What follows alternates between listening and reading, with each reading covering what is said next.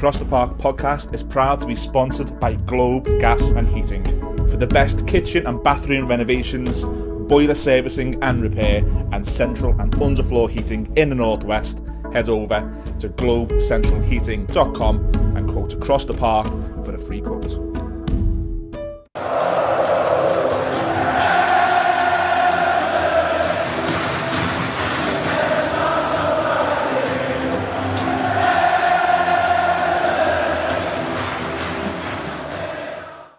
Hello everyone, welcome back to the Across the Park podcast, and as you can see we're back in the studio and we're back in a new shiny studio, as always provided by the Pod Cafe.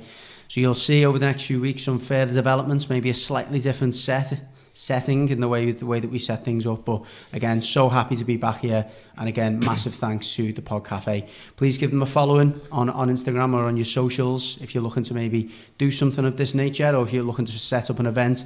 These are your guys to call upon. While we're on that note, massive thank you to Globe Heating and Gas, our long-term sponsors, and a big welcome to our new sponsors, Tick Property Group.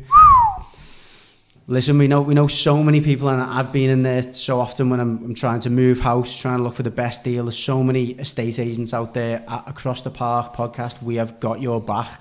So we've now officially got a partnership with the cheapest and best property group who can get your property on the market. So a special offer again for everyone out there is that $495 including VAT is all it will cost you to get your house on the market. It's the best deal currently across the UK. It includes photos, floor plan, virtual viewing, etc. All the stuff on Rightmove and Zoopla. So if you or anyone you know is looking to sell your house in the next few months, or you're considering it, please get on Tick Property Group. So you'll see the link in the description for this podcast, as well as in our socials. So big welcome to the Tick Property Group.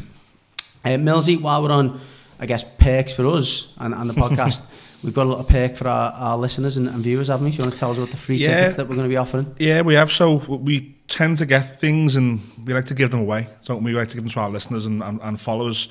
So we will have a couple of tickets to give away to an Everton Legends night, which is going to be in the Pyramids and Par Hall in Warrington. If you go over to Across the Park PC on Twitter, the only way you can get these is on the Twitter or the X or the Z or the Y, whatever they're calling it. It's Twitter to me. There's going to be a video on there. Everton Legends night with Dave Watson, and Psychopath Vanden Howe. That's going to be a good night. That's Thursday, 22nd of February. Get the babysitter, book the morning off the next morning. But we're giving 2 tickets away over on Across the Park PC on Twitter. Fantastic. Cheers for that, Millsy.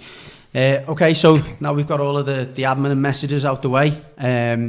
Going to go through the news, or the latest news, if you like. So we will be covering the game at some point. Obviously, that happens over the weekend, the 2-2 draw with Tottenham. We'll be looking ahead to the Man City game as well. We've got a ton of social media, some really interesting and funny questions actually this week. Before we crack on with footy matters then, huge, the biggest item on the agenda, obviously for the football club until we move past that at some point, is the ongoing fight against the corruption, I'll say it. Yeah, okay. Corruption. The ongoing corruption from the Premier League. Again, we'll talk about the fans' contribution to getting that message across over the weekend. But there has been some rumours, I'll call it. It's been doing the rounds on WhatsApp, a few bits on Twitter or X, about a positive feeling, or that the QC or the Everton team have got from the hearings. Again, it's a rumour. It does seem to be quite detailed for a rumour, so it must have come from somewhere. But I think the main thing that is interesting, I'll allow you to take us through this, is that it kind of details what our main arguments, it seems, has been. Well, we know the appeal process is now over. We know Friday concluded. We've been told that mid-February, which is interesting because the following game after mid-February is Monday night on Sky Sports at Goodison Park. So the reaction of the crowd that night is going to be interesting. But I think what you're trying to get at is someone on Twitter or X came out and said that they've got a good source, and this person is historically quite a good tweeter.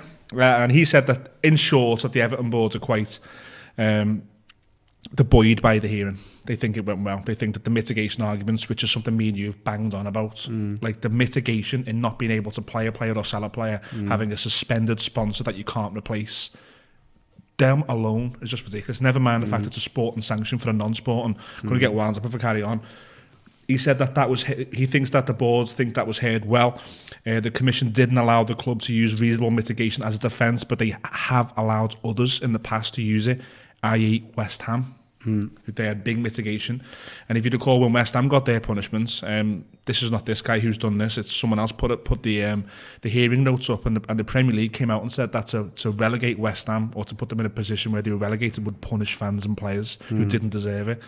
They're doing that now to us. He was suspended in the end as well, wasn't it? Exactly. I think Sheffield United got weighed in. If you do it again. Sheffield United went down in that scenario in 2007, got weighed in by West Ham.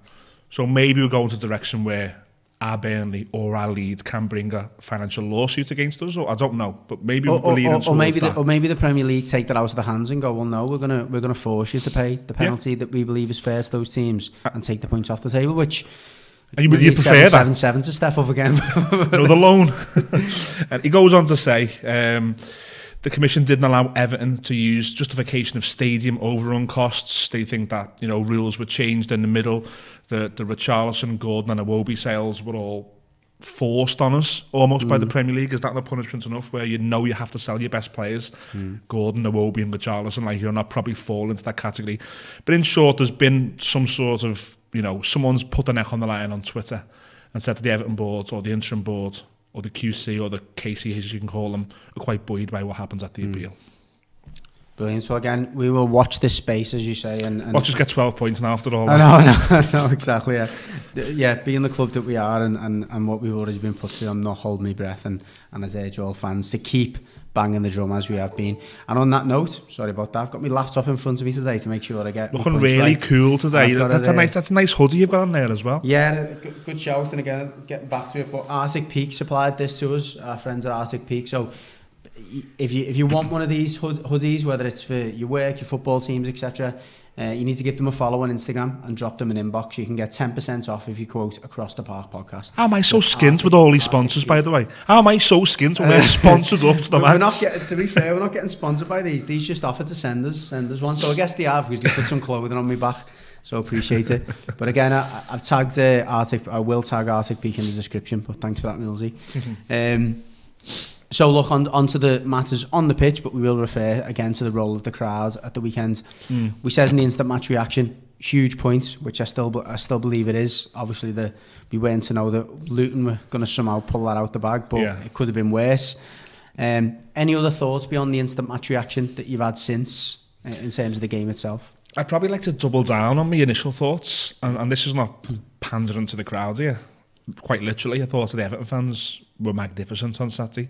I thought both goals came at times where, forget the players for a moment, both goals came at times at a very early point in the game, and then right before half time it can kill a crowd. The crowd stayed with it. It felt different. I got there quite early on Saturday. Got in the ground about 11:30. It felt like there was a little bit of a buzz. I don't know whether that's because it was a Saturday game, the first Saturday game for a long time, whether it's because people just been paid.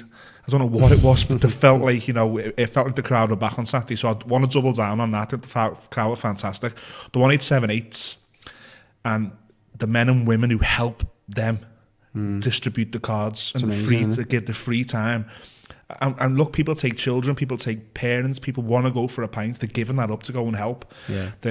I thought Goodison looked good in yellow. I prefer the yellow to the pink. Oh, I do. And I like the fact that it's like a yellow card, isn't it? It's almost saying, like, this is our warning. So, and that yellow stuck out a bit more. Yellow is like a version of yellow is quite synonymous with us. The Alan Ball famous shirt and some of the Rapid Vienna banner behind some of these programmes you can see here on the table. Obviously, yellow flashed all over. I thought Goodison looked and sounded good. And for me, I'm not Michael Oliver, but I thought he got quite intimidated by it. He looked a little bit like, with no songs. My son was intimidated by it. Because his name's Oliver. He was getting that much abuse that my son thought he was. No one liked him in the match. I think, look, he had a bad performance, Oliver, but I just think that those moments in the game where he just looked a little bit intimidated by the crowd. I thought that free kick at the end was one of them. Obviously, it followed on from where we thought we had a penalty. Obviously, the boos rang out, the corruption, the chance and everything. And literally gave a free kick straight after. If it was a little bit more soft, I thought, the free kick that we got, than the one that could or should have been given just before that. Have you noticed, I looked at Oliver, because when the VAR check on the Branthwaite goal was happening, And look, I'm going against the grain here, but it looked to me like he's thinking, I don't want to disallow this. Yeah, please, yeah. Don't put me in a situation. Yeah. Look, he got booed off. The crowd let the officials know that their performance on Saturday wasn't good. But I just think we had an impact on it. And that's what a home crowd should do. A home crowd should be able to impact it. Well, it's definitely getting through. I mean, there's another rumour doing the rounds that I think you posted on one of our WhatsApp groups this morning, suggesting that the next meeting that was set to take place, the Premier League, we're going to have with Liverpool. He wanted to do it in Liverpool. He wants to do it in Liverpool, and apparently now they've been completely put off that. All the venues have said no. Because nobody wants to house them, and I think they're just as intimidated about making a trip up to Liverpool at this moment. Did you see the picture in John Lennon Airport of the security? And then you don't know what you're doing, Premier League and the security. Look, it's loud, isn't it? The message is loud. We've got a question on socials, and I know we'll come to that, about the coverage of this protest. Yeah. Everton fans are doing absolutely everything that we can. The video of Peter Crouch in the fan zone with the Premier League logos behind him, you don't know what you're doing. It's brilliant. But look, away from the crowds. Sorry, let's just bring that in. Before we move on, I might as well. I said I would try and thread the socials into it. So it's from Chloe on X or Twitter. The media coverage of EFC points deduction is a shambles. The biggest points deduction in the history of top flight football, and the media don't cover it. Do you think there's an agenda, or the media are conflicted? I think what I would say is TNT Sports on Saturday, they give it coverage. They had someone from the View from the Bullens podcast pre-game on there. They had the logos that were visible behind Crouch and Joe Cole. They didn't move Crouch and Joe Cole. They kept them there for that. We go the game. You're in the fan zone as well. Exactly. We don't watch the game, we go the game. But from what I hear, when the 10th minute, they showed it. TNT Sports showed the crowd the 10th minute. But that is the exception to the rule. The coverage of this has not been... Sky Sports, look, you spoke to Andy Burnham, and Andy Burnham more or less said, I spoke to Sky Sports about this, and they pulled the interview because how passionate it was. That's never happened. Never happened. You're not meant to be biased. I think Sky Sports have shown a bias. I think the media is littered, for whatever reason, with Reds. You see it all the time. Look, Sky Sports News will be in mourning today because Liverpool got beat yesterday. The media today will be having, white shirts, black ties on. It's always been like that, and Everton have always been a little bit like the red-headed stepchild. Like, when we can kick them, we'll kick them, but when they do well, we're not going to go near it. If there's an injustice, we're not going to highlight it. I think Chloe's right. I think the media coverage has been for what she said there, which she said the biggest punishment in top flight history. Where's the coverage of that? If we didn't support Everton, how many times do we do opposition podcasts and we ask them for their opinion? They go, we don't hear about it, we don't know. You tell us. No, yeah. Sky Sports, BBC, they don't show it. Simon Jordan sometimes talks about it on TalkSport. The one 24-hour news channel on sports doesn't touch it. Sky Sports News don't touch us. I think she's right. No, spot on. And I thought that was particularly striking, to be fair, that TNT almost wanted to be in the middle of thick of the action, didn't he? Yeah. He wanted to give it a real authentic feel, and he definitely got that. Well, look at the Newcastle game. Remember the Sky Sports journal before the Newcastle game on a Thursday night? The Sky Sports journal went to the Wirral and said, we can't go to Goodison because there's protests. Yeah. And that wasn't true. But they're just showing a side of the agenda where it's a little bit like, oh, Goodison's a bad place. The minute TNT said, no, we're putting our guest in the fan zone and we're acknowledging there's a protest today, we're talking about it. Yeah, no, it's definitely just an extra point. There was a few fans that I knew that were in the fan zone before that and were obviously standing behind. They were apparently told by a few runners, no, you need to put them away. As in those cards, and they were just like, no, and they were like, okay. It's almost like they've been told, look, do your best to kind of not feature. We can tick a box here, we can tell the Premier to the head. Yeah, that's it. So maybe that was the case. So moving on to on the field, on the field matters. A few questions I've got for you in relation to the game itself. Interesting that Ben Godfrey got a start at the weekend. I thought he deserved it. I think he's shown a lot of steel, and again he was almost recognisable that Dyche kept him out of the squad and out of the team for quite some periods. He admittedly almost been forced into playing him, but he earned that start at the weekend, and I thought, with the exception of some questionable positioning on that side where Werner's kind of got in, I thought he played well. And I thought he, again, as you'd always get from Ben Godfrey, wore his heart on his sleeve and kind of, you know, covered every blade of grass down that side of the pitch. No, he did, and to play right back, he sort of played right centre half against Fulham, didn't he? Yeah. And then on the naked eye, the team looked the same, but the manager maybe changed it because it was a home game, and he wanted to maybe take the game too. Tottenham put Ashley Young more in front, like a 4-4-2. I think Godfrey's done really, really well. He looked to me a little bit like the Godfrey that we've seen a few years back, where he wouldn't shake a challenge. Like, this is very unfair on Ben Godfrey, but my first image of him now is that Isaac walking past him for Newcastle, and that remember the 4-1 game. Yeah. And it's like, that was the furthest thing from the player we signed. The player we signed who'd go in for the challenge and run like a steam train. Yeah, he was. Back to that on Saturday. Yeah, I thought so. It was weird for me, in a way, that he was kept in at right back, because there's 3 right backs ahead of him who were all available. Well, I'm going to ask you that question in a moment, so I might as well do it now. Nathan Patterson has obviously had a decent run in the team up until a few weeks ago. You know, Ashley Young's now come back, Seamus Coleman's now come back.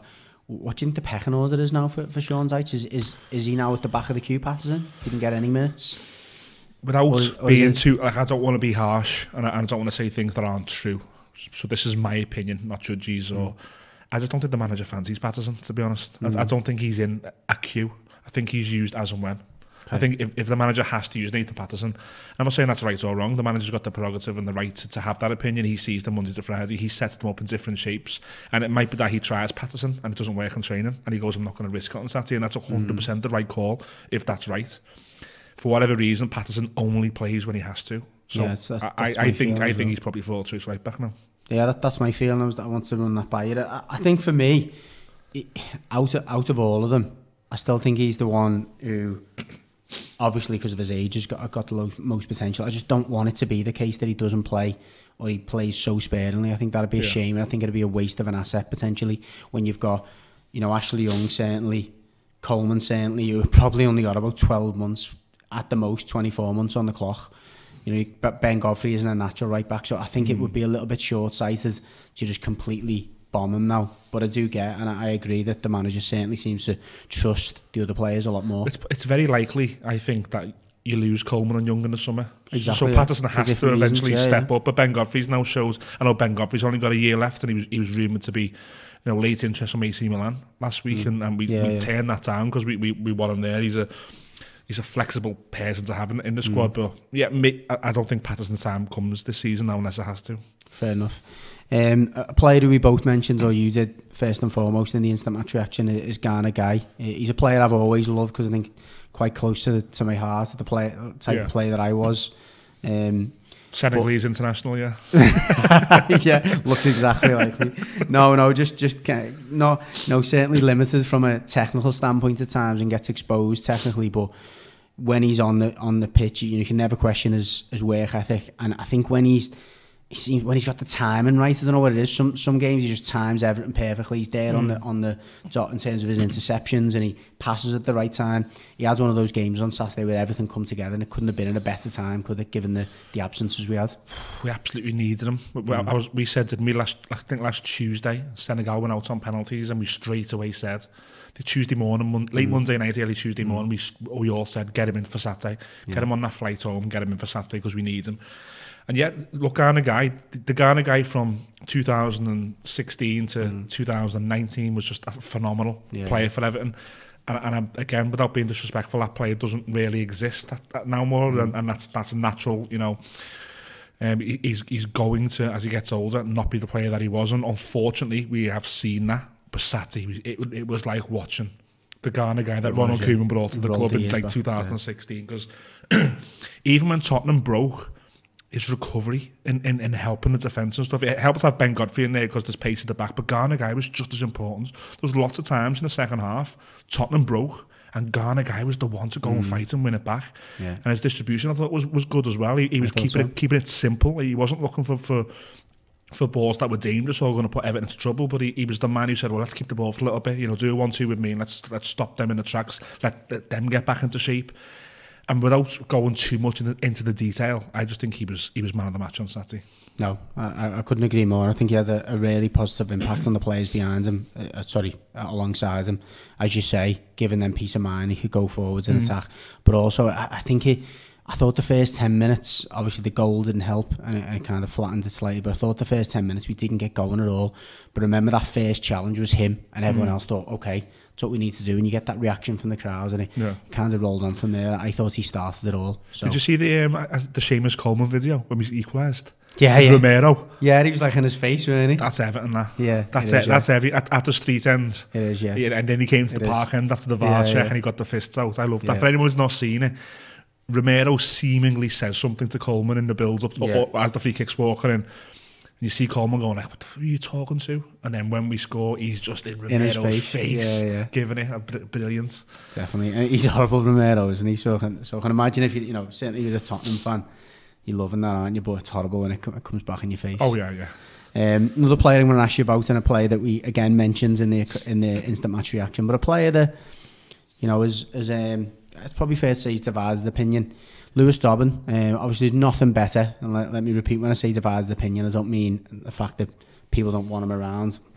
Nothing better than seeing a young player cross those white lines, you know, the player that we brought through the academy. But there's question marks about his ability at this level. Obviously the stats tell you that as well. He's got the goal against Chelsea, but aside from that, it's fair to say he struggled from a statistical point of view. Come on, and he was a breath of fresh air, I thought. I'm going to ask you about the time and that substitution in a moment, but came on and it was just raw, get the ball, run at them. He scared the life out of Tottenham, I thought. I thought they didn't know what to do, didn't know how to defend against him. On the basis of that alone, does he need more minutes? I think he's proved to a lot of supporters and maybe even proved to his teammates and manager that he can be brought on earlier in the game now, at least. Yeah. I think we brought him on a half-time against Burnley away and he wasn't very good. And that may have had an impact on how little we've seen of him. But young kids should be brought on in situations like Saturday. How many times did James Vaughan, did Victor Anichebe, did Michael Branch, did Danny Cadamarteri, did Anthony Gordon get thrown in whenever it needed something different for the last 10 minutes where don't worry about what I put on the tactics board there. You're not picking no one up on the corner now. You're just playing your game. And he came on. The first thing he done was run at someone. Run at someone. And the right back, I forget his name, Pedro Ponce, whatever it is. Porro. Yeah. Porro. With McNeil, he has a very different game. With McNeil, like I said on Saturday, McNeil will stand on the ball and he'll look to be clever. He'll look, can I give it to someone and run?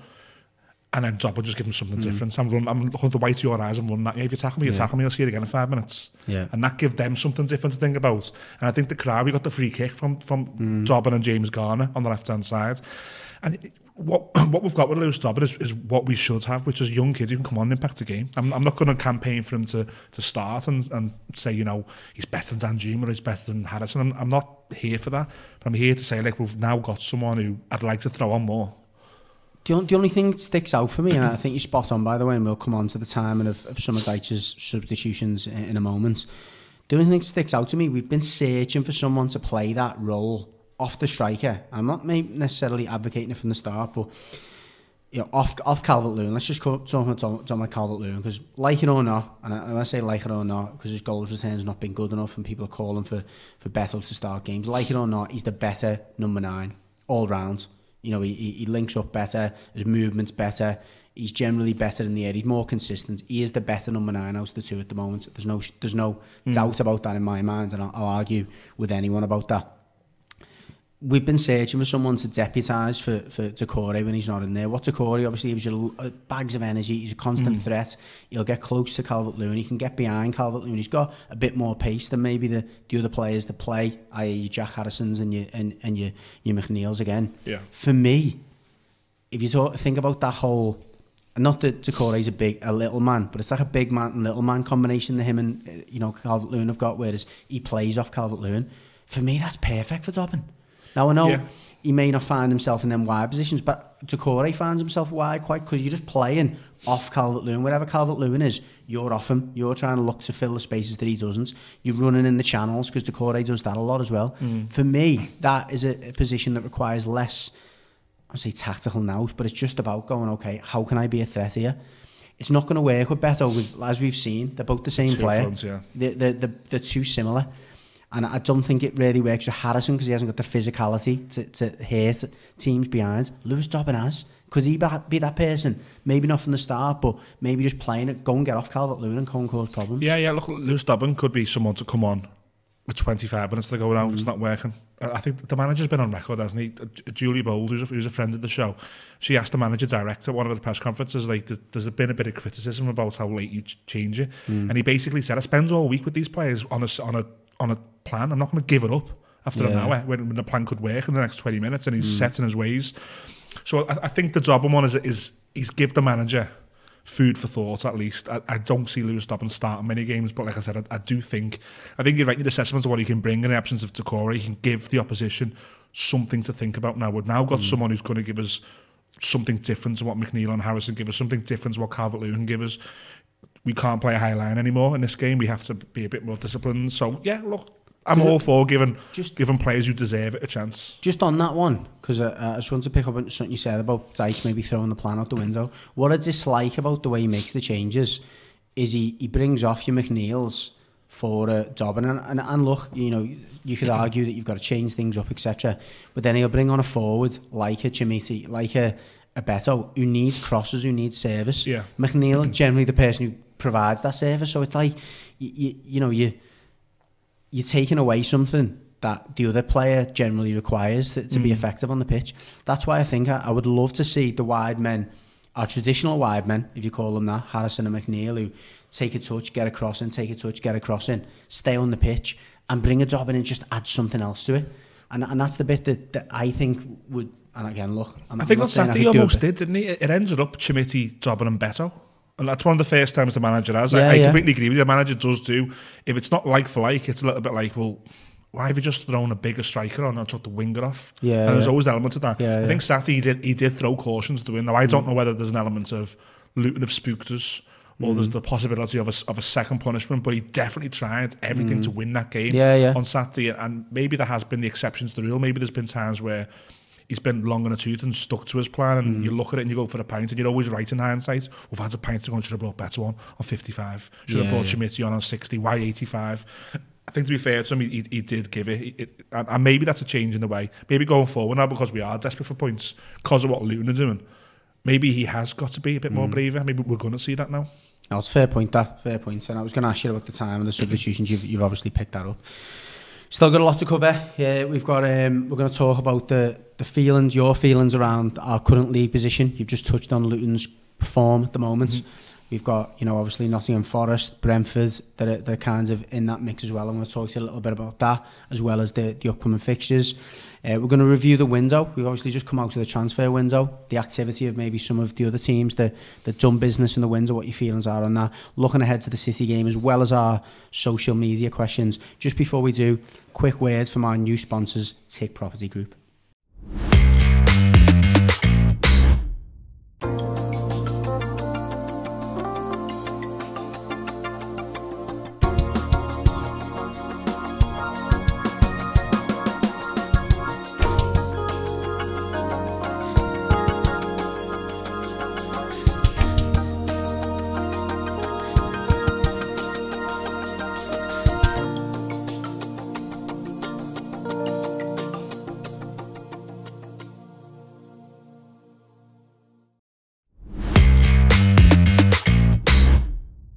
As you can see there, superb offer they've got on during February. So again, if you are looking to sell your house or know someone who does, please pass that on.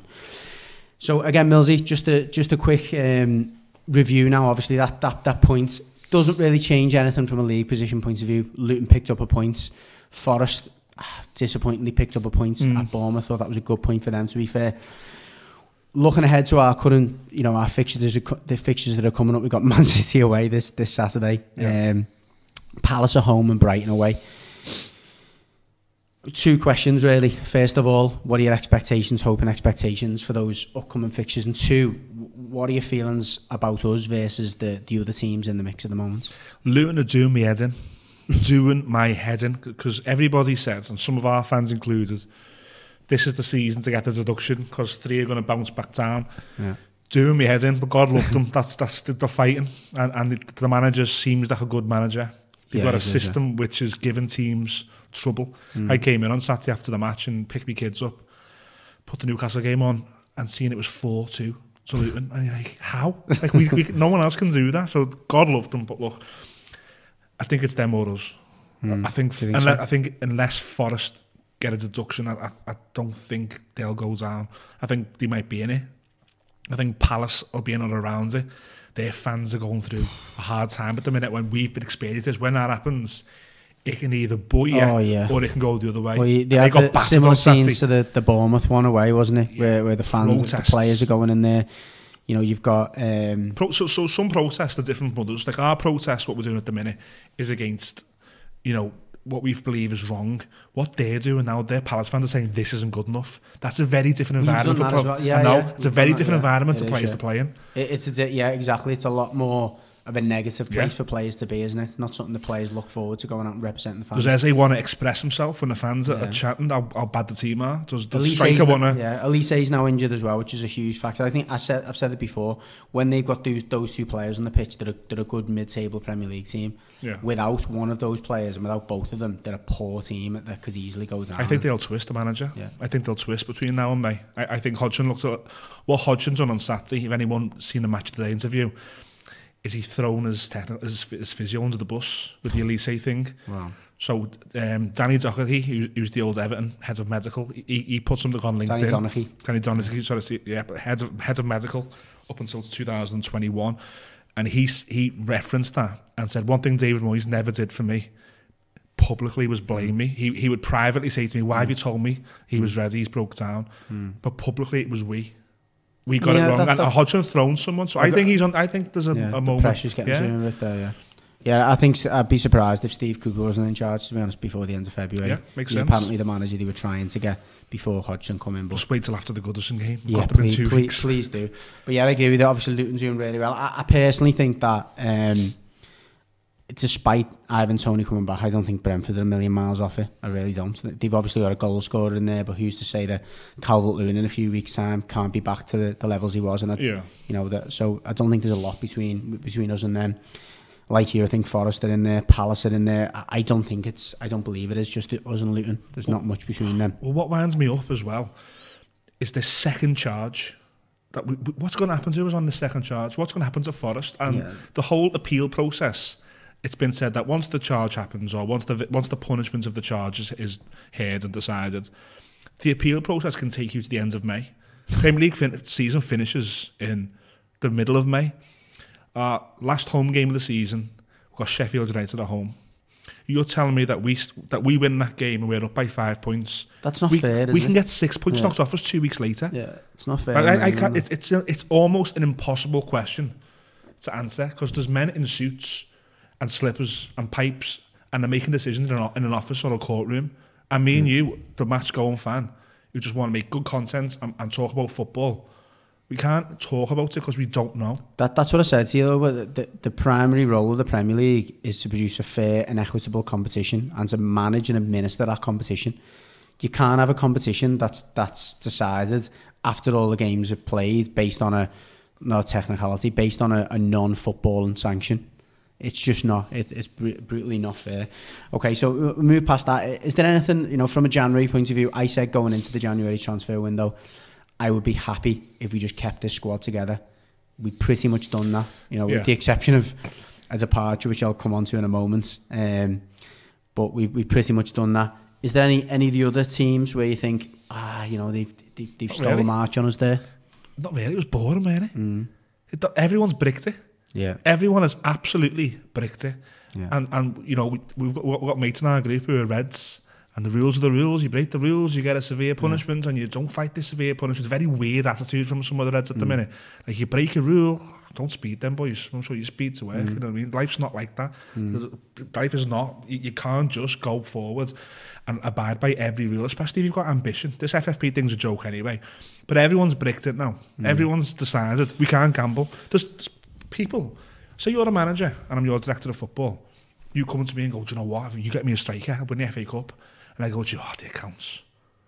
I'm a football manager. I know, Gary, but those accounts, that goes wrong a little bit, and no, I mean, could get 10 points off us, and then do you really want 10 points knocked off you for the striker? And you're going to go, well, I fucking don't, so I can't have a striker. Everyone bricked it. Yeah, there's obviously opposite angles to that, isn't it? You can't just. I agree. You can't free willy spend. No, exactly. But everyone has tightened up so much now that it's boring. I think the argument would be from a neutral standpoint. And certainly from a competition standpoint, the Premier League has been the best league in the world for quite some time, and hopefully it will be for a long time to come, because you've got teams who have invested and teams who are paying to bring the best players to this league. Yeah. That'll soon stop, and that'll be interesting. If we get a year down the line, 18 months down the line, and our best players are starting to depart to other leagues and other teams because of FFP, that's when it will start to hit home and hit the purse strings, because you'll soon find that those rights, the broadcasting rights, are not going to be worth what they were if you haven't got the hot property in the Premier League. Look, we've got friends from other podcasts now, because we do the opposition podcasts. Aston Villa have made a prime example. Yeah, a rich owner, a club who are in no danger of going tits up, for lack of a better phrase, who have got themselves into the Champions League positions by having a good manager and a good plan.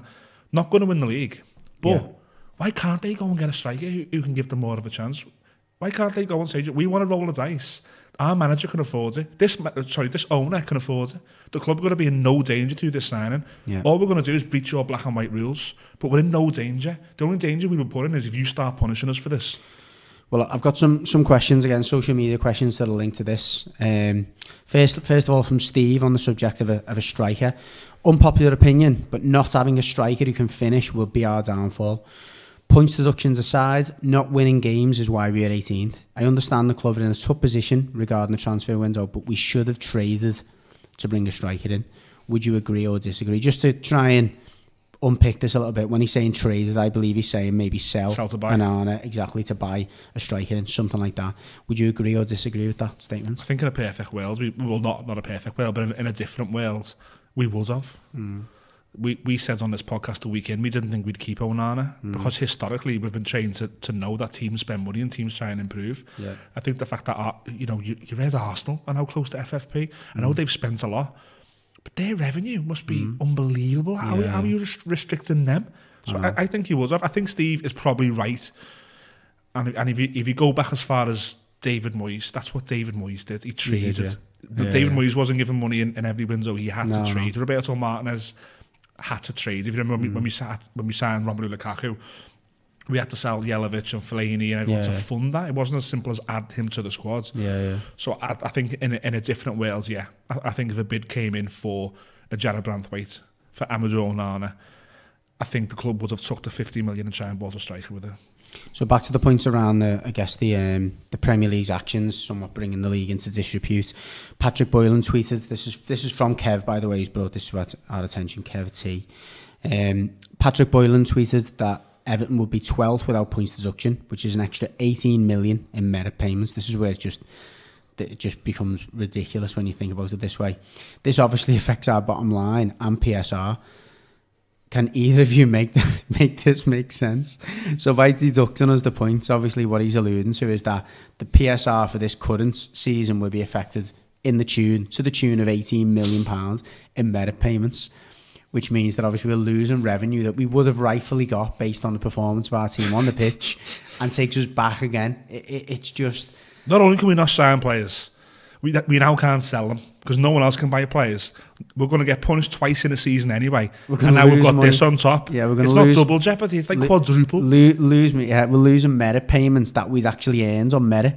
So really, the Premier League should be saying, actually, we'll still give you merit payments for that position, but we're not going to honour that position. It's just... It doesn't make... He's right. I can't make that make sense. Makes no sense at all, but a great point, well made. Last one, and this is related to the window, with a comment that I mentioned tongue-in-cheek at the start.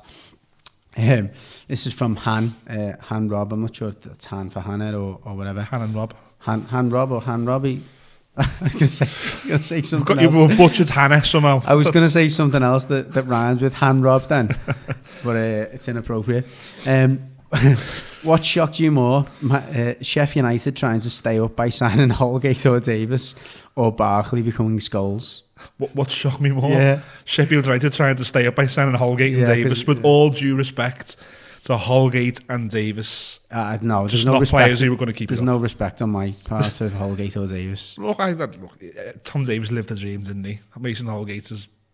He lived my dream. He's an Evertonian. Oh yeah, don't get me wrong. Yeah, played for Everton. There's a measure of respect for that. Yeah. Look, but if any club sign them two on the basis that this is the difference in us staying up, but I can't believe Holgate, who Southampton couldn't get a game at Southampton, couldn't get rid of quicker. The same Holgate who Sean Dyche didn't have part of first team training in pre-season said, "You're just not part of it. I can't trust you." And then he starts a game. First game with like only a day's notice, he starts against Aston Villa, and then just he made a mistake. Does Holgate things after 10 minutes. Yeah. All right, look, I hate slagging because at some point they've been young players who needed our support, but the Barkley thing's funny.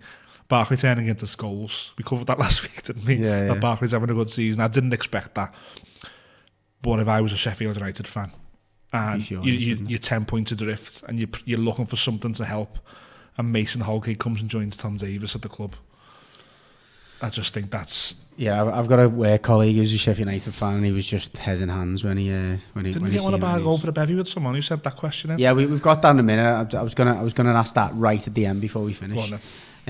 Just briefly looking ahead, obviously we've got Man City the weekend. Thankless task. Obviously we didn't get into the fixtures, but we maybe cover that next week because.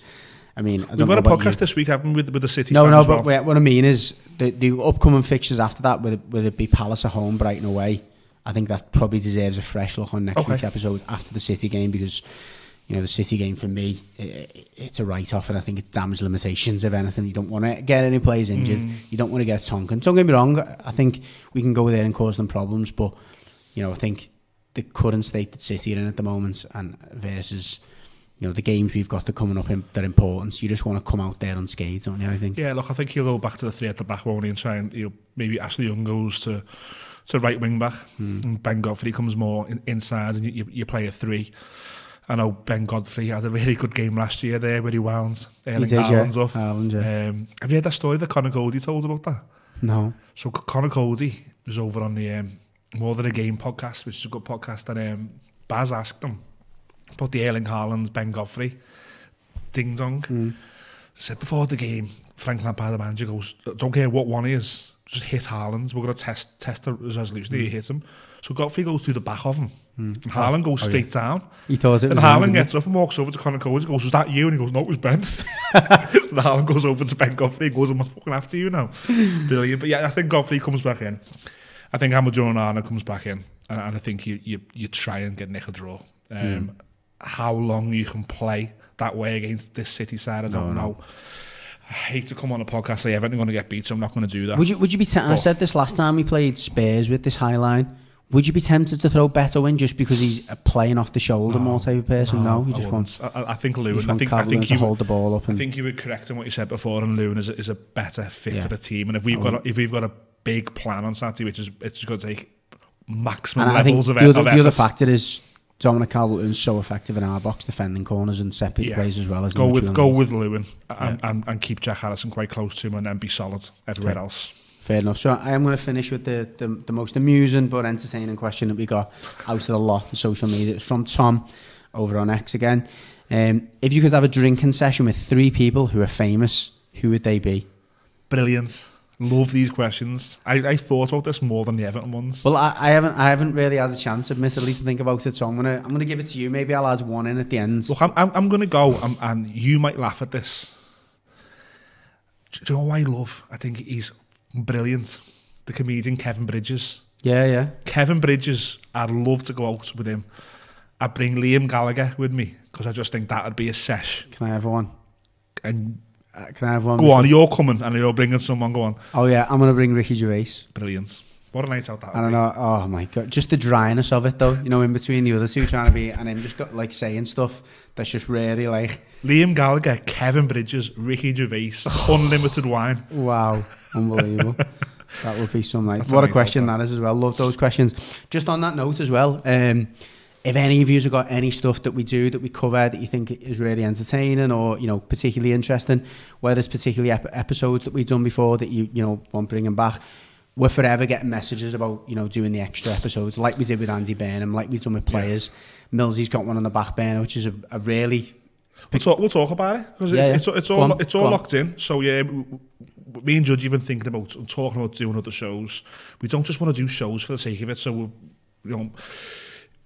The women's stuff is really important too, is that we're helping the club with the Women's Super League. So we're back down there over the next few weeks to do bits and bobs. So there's some content with the women, but we've also got into the contacts and got hold of Everton player. And this was a player who came in 2000s with quite the hype. I was really excited, yeah. Quite the hype, and it didn't quite work. And with that becomes a story, I think. And we're going to ask this person. So Nicholas Alexandersson, the Swedish international player for Everton between 2000 and 2004, is on Across the Park podcast this week. If you want us to ask any questions, get it over to us on our inbox or our X, Twitter, YZ, whatever you want to get us on, Instagram.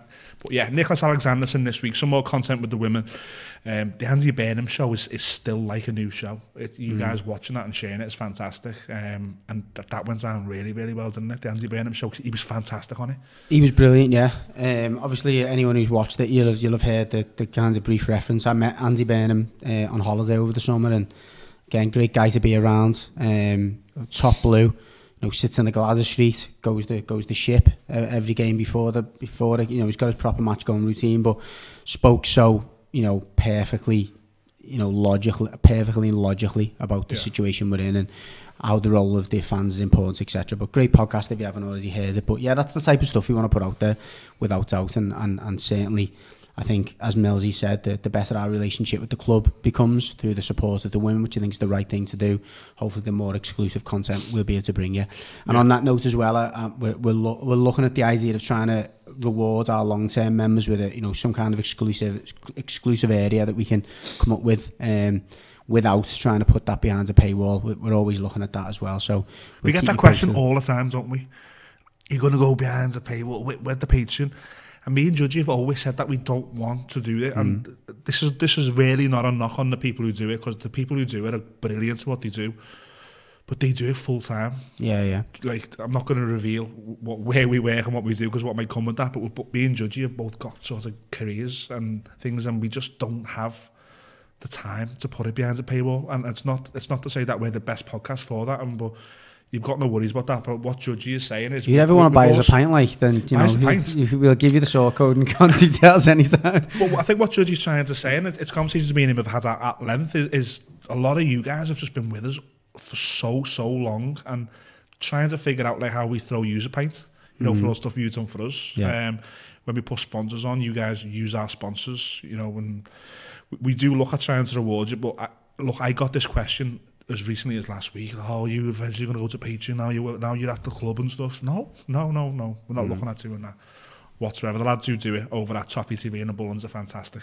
And the All Together Now podcast, fantastic, but they do it full time. We can't. Yeah, and again, if anyone's going to moan about, you've got another sponsor on it, that's what we need it for. Again, we don't want to be behind the payroll. The sponsors that we've got, like Globe, who've been fantastic with us for a long time, Tick Property Group, they're helping make sure that we don't have to. It's a big rumour of a new sponsor returning to the podcast next week. Big rumour, and that's just we're not going to reveal it until the I's are dotted and the T's are crossed. But if anybody needs some grooming before Valentine's Day, we might be able to help you out. Anyone who's been here a long while will know what we're referring to there, and back with the amusing little one-liners. Nobody likes a George W. Won't be able no one likes a George W. Won't be able to keep a straight face.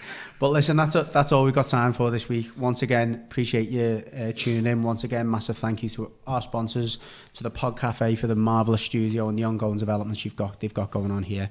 As always, have a great week and up the toffees.